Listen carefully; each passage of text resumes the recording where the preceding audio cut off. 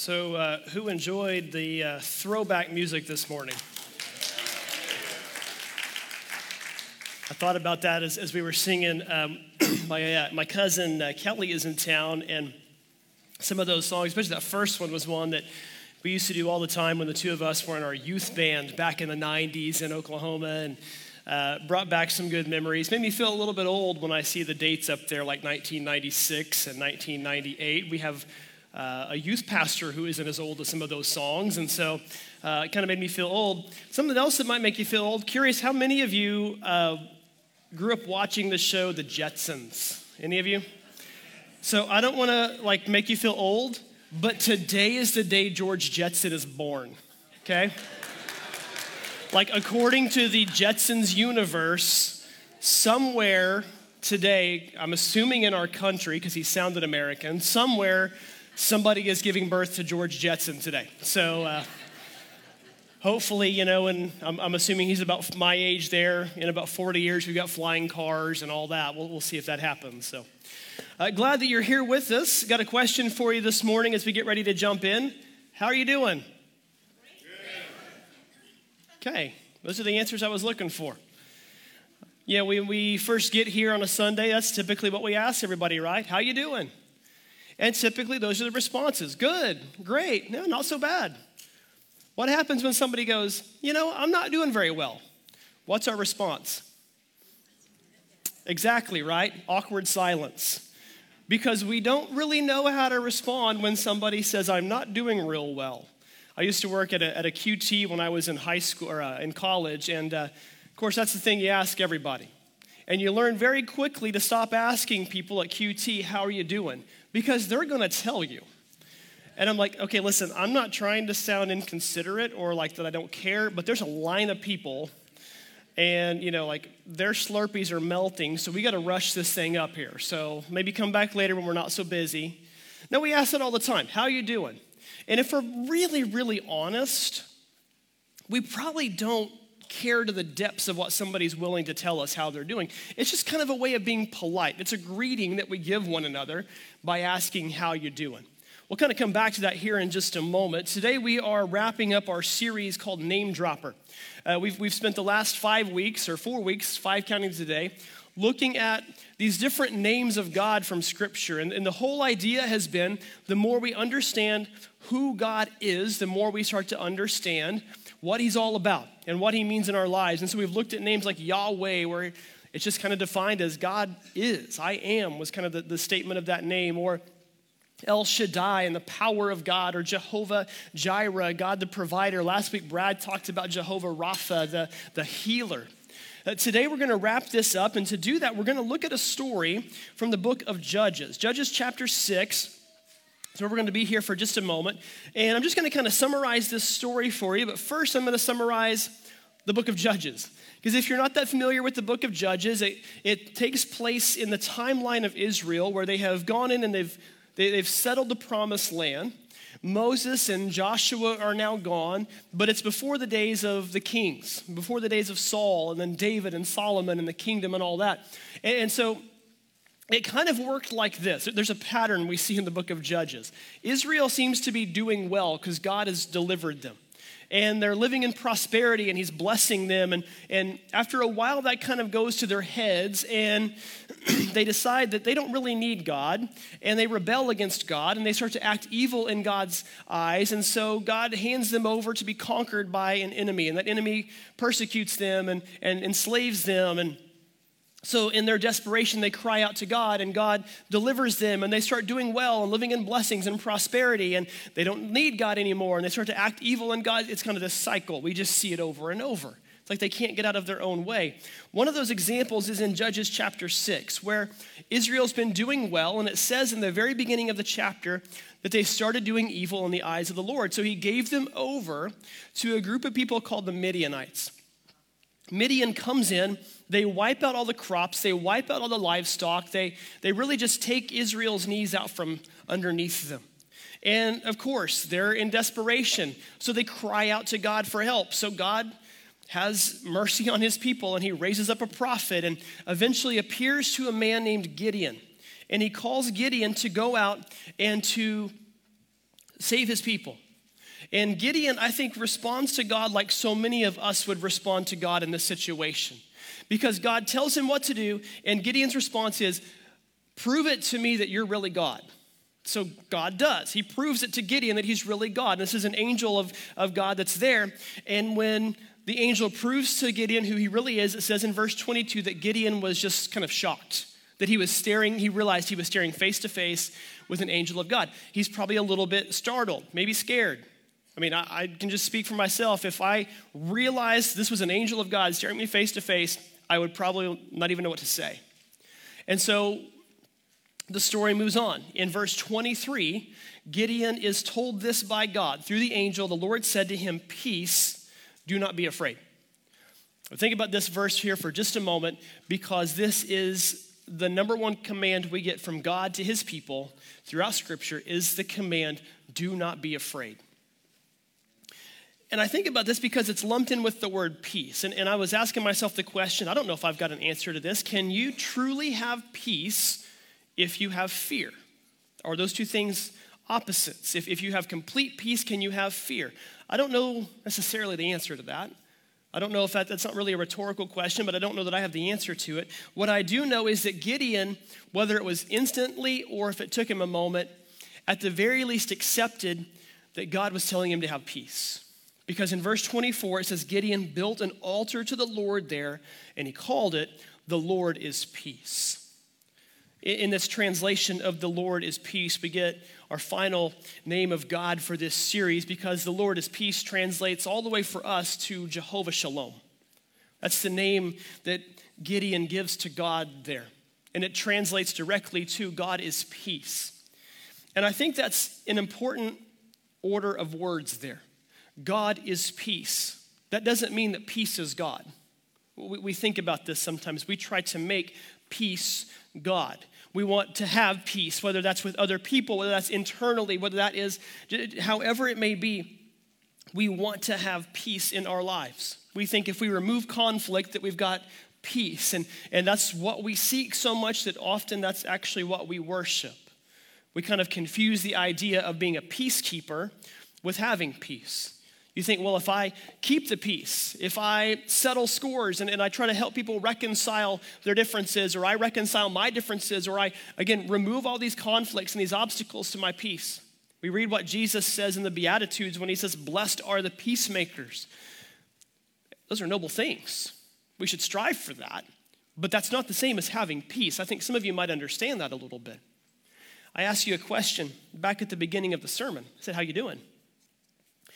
If we were to put ourselves into the Old Testament, or really into any time of the Bible, into the Jewish culture, maybe even to some circles of Jewish culture today, we wouldn't ask each other how we are doing as a greeting. We would greet each other with a one-word greeting. It's the word shalom, what we just mentioned a moment ago.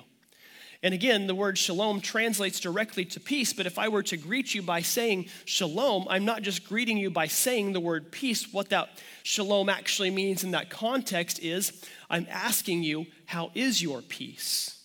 That's what the Jewish people would greet each other with. How is your peace? In particular, they're asking, how is your internal self doing? That's what they're asking you.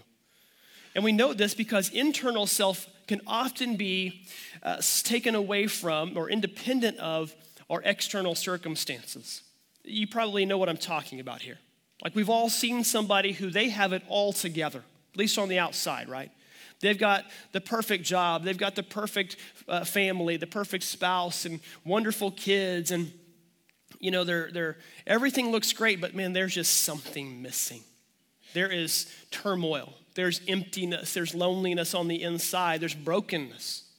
Or on the flip side, you've seen somebody and their life just looks like it's a wreck. But inside, they are at complete peace. And you're like, man, how are you holding it all together? We've seen people on both extremes of that. Your internal self is often independent from your external circumstances. And when you can find that internal peace, that shalom, that is what it means to know the God of peace, and that God is peace. So let me ask you a question. How is your peace? I asked you earlier, how are you doing? How is your peace? If you're new here with us today, You might be asking that question yourself. Man, I don't have good peace.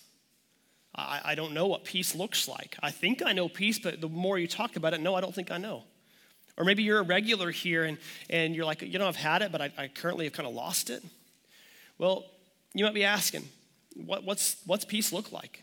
What's this peace of God you're talking about? What's it even look like? Saying God is peace. What's it look like? How do I get it? How do I hold on to it? Well, this is a little different approach today. I told the 8 o'clock crowd this. Some weeks when I'm sermon writing, man, it just lines up in a 3-point format. It's just natural. Some weeks it doesn't. This is one of those it doesn't.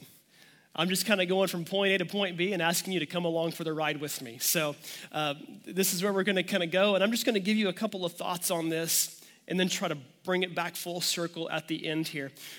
If we want to understand what it means to say God is peace, I think we need to understand just a couple of ideas first. The first thing to understand is the peace of God.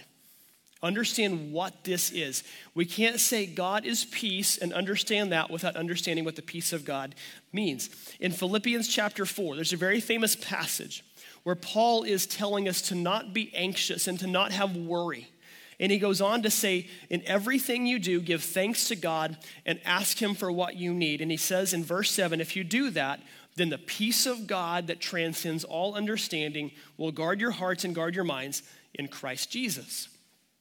That's a verse that many people have highlighted in their Bibles. It's a verse that many people have memorized with good reason. We all have times we struggle with worry or anxiety. And he's telling us right here, no, that peace of God, it's so beyond anything you can understand. It's going to wrap around you and make you feel whole.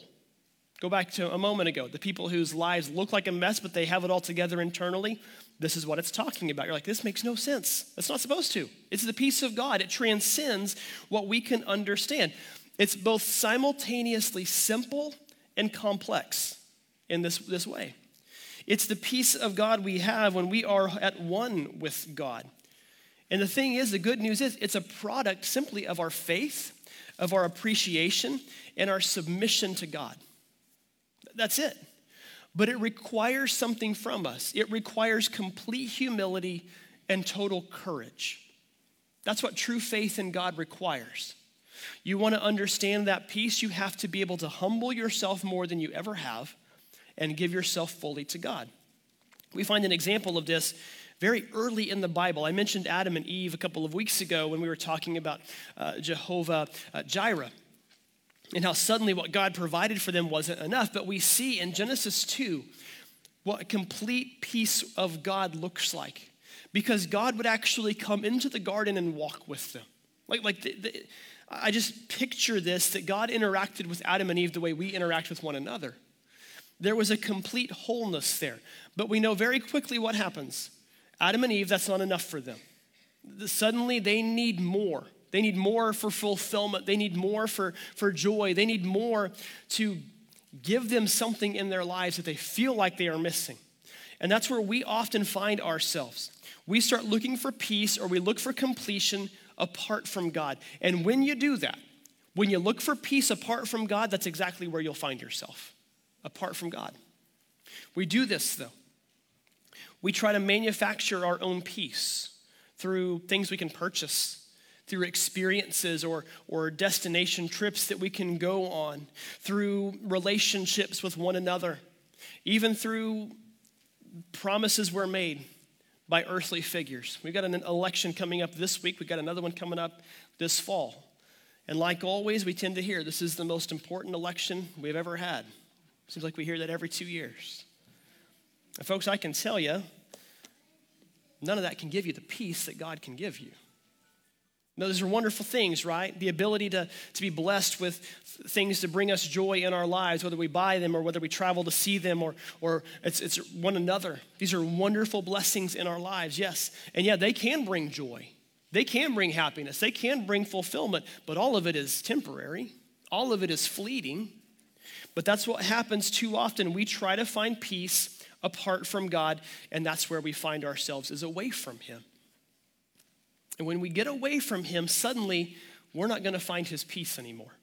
I like how Jack Wellman said it. No one can have the peace of God until they are at peace with God.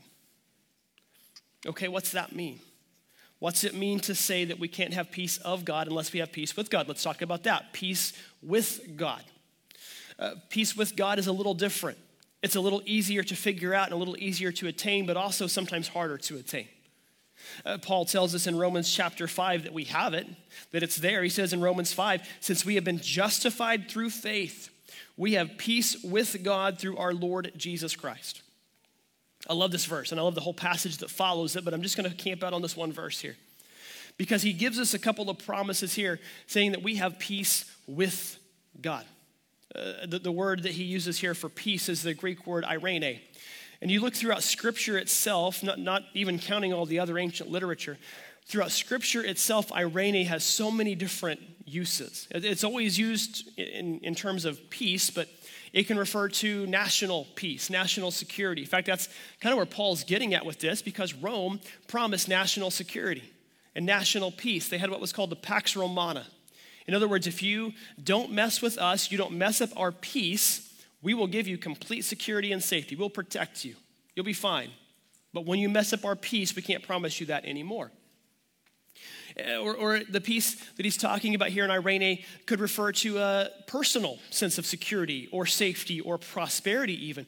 But what Paul is getting at, the angle Paul takes with eirene here is not just personal security and safety, it's internal. It's internal safety. It's internal security. It's the sense of our internal well-being and health. He's saying we have complete peace with God. And I love the wording of this because eirene comes from the root word eiro. Eiro means to tie things together, to take multiple things and to make them into one. And then you take the word he translates into with. The Greek word is pros. It indicates motion toward a certain object. We talk about being with God. It means we're moving toward God. So what's that all mean? When you translate this whole verse out, when we say we have peace with God, really the way you could translate this out is the more you move toward God, the more you will experience peace. The nearer we move to God and toward God, the more wholeness we'll begin to experience with him. That's what it means to say we have peace with God. We're moving toward him in wholeness of him. This isn't peace in God or through God. It is peace with God. You may say that sounds similar. It is, but it's also a big thing. Here's why. We talk about having peace with God and us moving toward God. There is a hard truth that we probably don't like to acknowledge, a hard truth that we need to talk about that you don't want to admit sometimes. But we're going to talk about it here for just a moment. If you find yourself without peace with God, if you find yourself and say, well, God and I are in conflict right now, or there's a dispute between God and I right now, I'm just going to be very honest with you. This is not a two-way battle. It's a one-way fight. And guess which side is the aggressor? Probably figured it out, right? Here's a hint. It's not God. It's not God. If we find ourselves without peace, it's not God. It's not a two-way battle. God's not at war with you if you're at war with him. How do I know that? Well, if you go on further in that passage in Romans 5, you come across verse 8, where it says, God showed his great love for us by sending Christ to die for us while we were still sinners.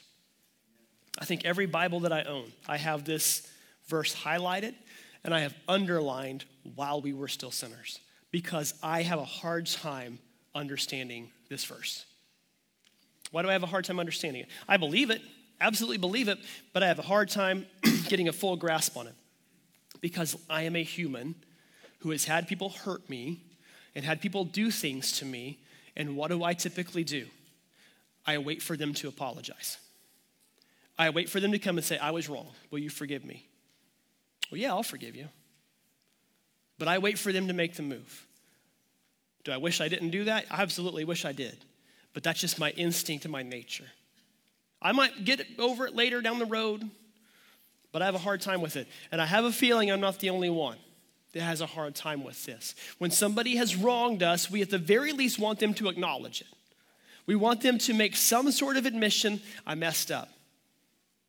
but we have a hard time with this. And I read this verse, and it doesn't say that once we got our lives together and started walking back towards God, he sent Jesus to die on the cross for us. No, while we were still sinners, he sent his son to die on the cross for us.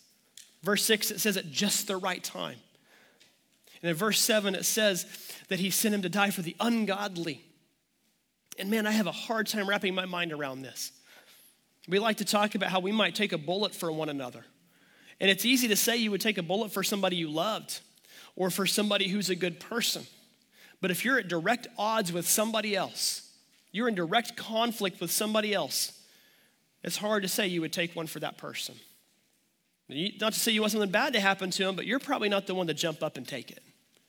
That's just our instinct. And I am so grateful. And I praise God that he is not like us in those moments.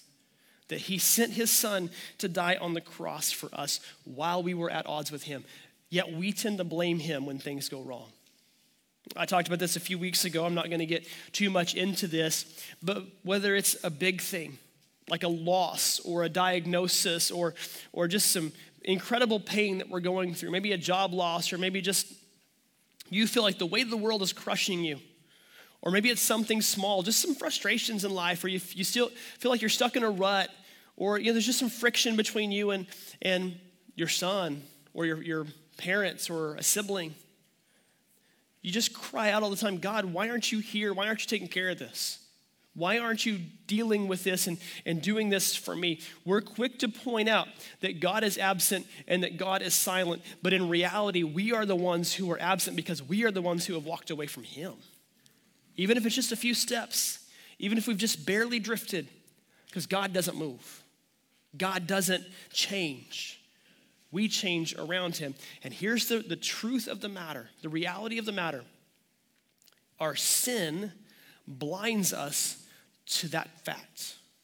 Our sin convinces us that God has abandoned us, that God has left us. And that's not how it works.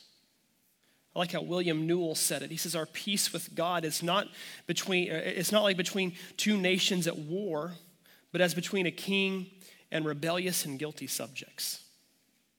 I kind of think about it like this. Imagine, some of you this may have happened, but imagine as a parent, you've got a teenage son or daughter.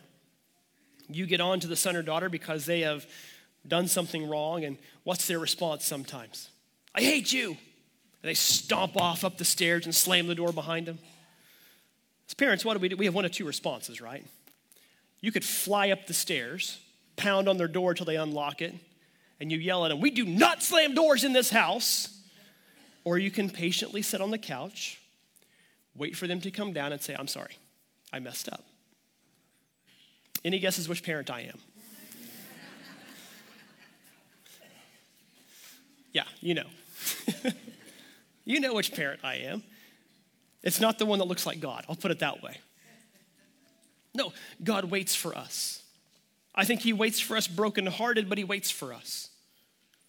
We see an example of this in Luke chapter 15. Luke 15, we see Jesus give 3 parables in a row about an item that was lost, and each time that item increases in value. The last one is about a man with a lost son. You might know it better as the story of the prodigal son. And the story just kind of goes like this, to summarize it. There's a man with 2 sons, and the youngest one says, I want to go ahead and get all my inheritance. Now, this is pretty insulting to the father, because he's saying, I wish that you were dead so I could have everything I'm entitled to. That's what he's telling him. The father gives it to him, and the son goes off with all of his wealth and all of his riches, and he goes out and he just parties it all away, and he blows it all away, and he buys friendships and he buys happiness, but once his money runs out, that runs out, and he's left broken and empty and lonely. And it says at one point he is so hungry that he would eat what the pigs were being fed. And so I imagine at some point this son hits complete rock bottom, that he decides to humble himself enough to go back home, not to beg that his father would give him everything again, but that his father would just give him a job on the farm as just a hand at the bottom of the totem pole. And as he's walking back to the father has no doubt heard he's on his way back. People would see this, they would report this back. And as the father sees him coming, he runs out to him, not to scold him, not to shame him, not to lecture him. He runs out and he wraps his arms around him and he throws a brand new coat around him.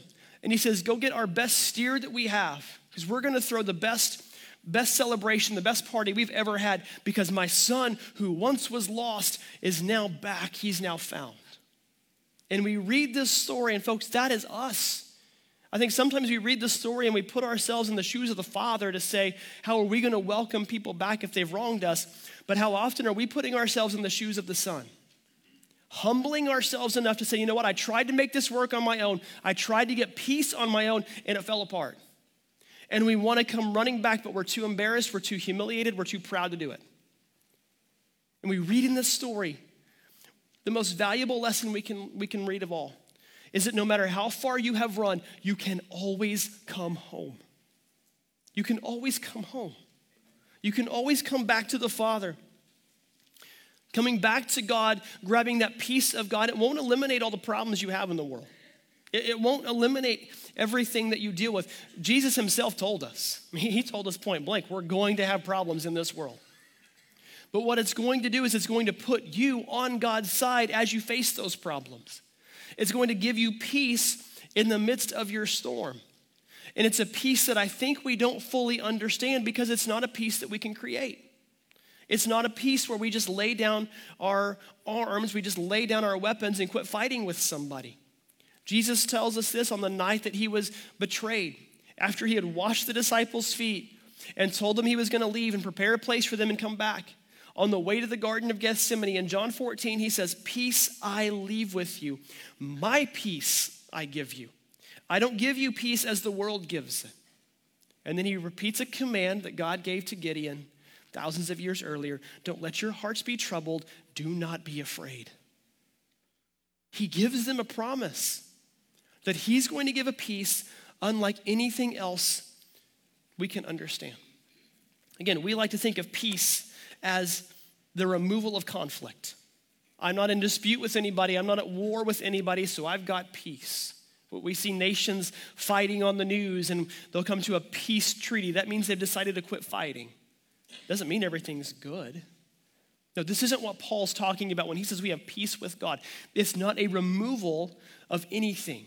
Peace with God is a restoration back to the whole. It's taking something that was broken and making it complete once again. So let me ask you this question again. How's your peace? How's your peace? How is your internal self? That's the question that I kind of want to leave you with,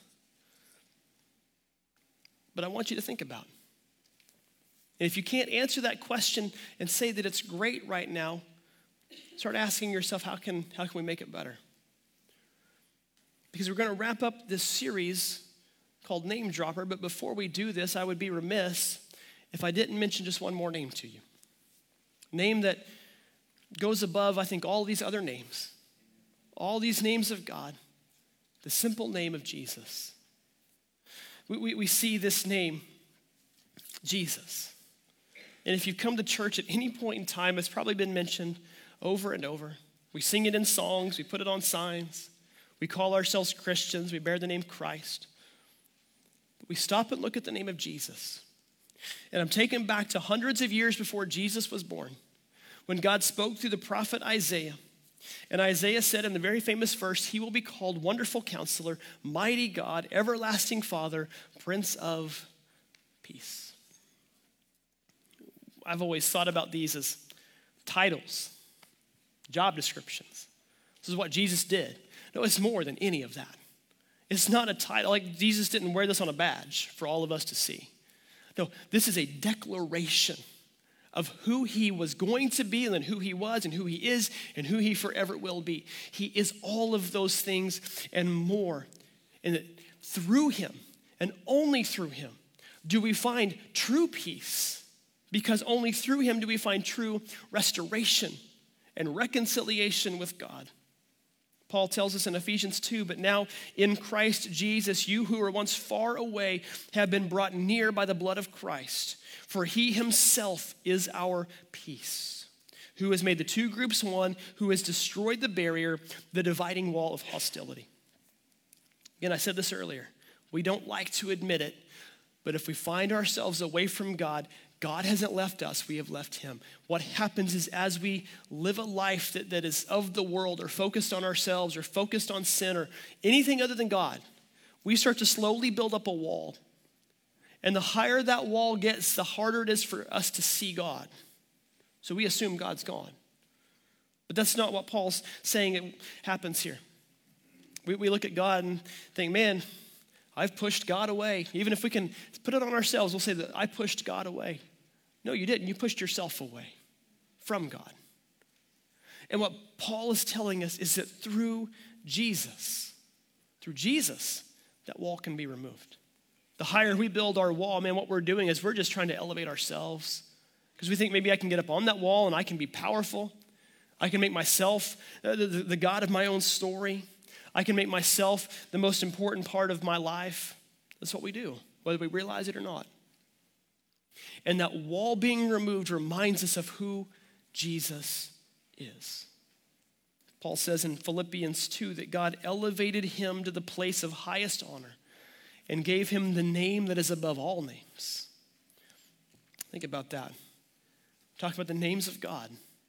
And Jesus has the name that's above all other names. And he says that at that name, every knee will bow in heaven and on earth and under the earth, and every tongue declare that Jesus Christ is Lord to the glory of God the Father.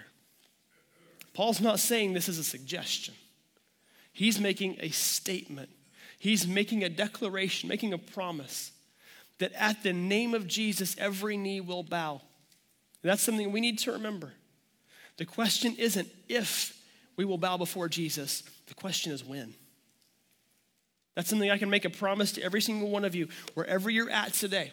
If this is your very first time in a church, your very first time online listening to a sermon, hearing about Jesus, every single one of us, one of these days, will bow before Jesus.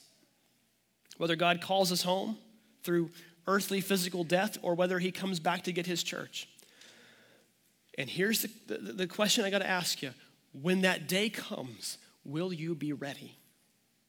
Will you have humbled yourself and submitted your life to him before then? Because if you haven't before then, it's going to be too late. It's going to be too late. And you can declare him Lord in that moment. But at that particular moment in time, it's too late to acknowledge that he really is the name above all other names. Proverbs 18 says that his name is a strong fortress. That's a fortress we need to put ourselves in, to wrap ourselves in because we've got him in us. He's the name above all other names. And it's not just the name of peace or power or counselor or provider. No, Jesus is the name that saves us from our sin and restores us back to the Father. He's the name that gives life. He's the name that gives redemption. He's the name that saves us from everything that we have done. Peter said in Acts 4 that salvation is found in no one else, for there is no other name given by heaven or under heaven given to mankind by which we must be saved. So let me leave you with this thought today. Leave you with this challenge today. No matter where you are, get to know the name of Jesus more. If you're just hearing it for the first time, man, I would love to talk to you more about this name of Jesus. I would love to help you learn more about him because I believe in it so much. I love the name of Jesus so much that I want you to know about it too. And I know there are many people in this church who feel the same way. Maybe you've known the name of Jesus for a long time. Man, get to know it more, deeper. Small groups are going to be starting here in a few weeks. Sign up for one. We don't even have the whole list of what groups and classes we're going to have yet. But on your connection card in your bulletin, you can fill it out. Put that you're interested. Matt and Phil will get those. They'll get in contact with you and get you set up in one. Maybe you've been in one for a while. You can get to know the name of Jesus more by teaching one, by leading one. I can tell you this, every time, whether it's a sermon, whether it's a lesson I do in a small group, every time I prepare to give a lesson, I take in more than I can give back out. It's just a weird way that God has blessed me. I like to use it as a justification. My mom and my wife like to say that I'm a nerd. I think that's kind of personal, but I just love studying. And I love sharing that back. But I can promise you every time, it's such a blessing. God shows me so much more. I mean, I would love to preach for 2 hours, but you guys, I think, have lunch to get to. No, get to know the name of Jesus more. Maybe it's just getting involved in a community group or a home group and spending time around godly people and seeing more about Jesus because you see how they are. But I just want to leave you with this today. If you are somebody here who's here today and you say, I don't know Jesus. I don't know that name. I want to have a conversation with you. So would you do me a favor? Would you catch me out here after service, or catch one of our other pastors on staff who's going to be out here after service? Or on your connection card, just write that and put your name. And I want to get in touch with you maybe tomorrow or Tuesday, because I just want to talk to you more about Jesus. I want you to experience him the way I have experienced him. I want you to love him the way I love him and get to know him the way I've known him. Let's pray. Father, we are so grateful for your son. We're grateful, Lord, that we can look at you and not just know you to know you. God, we can know you to get to know who you are so that we can strive to become more and more like that.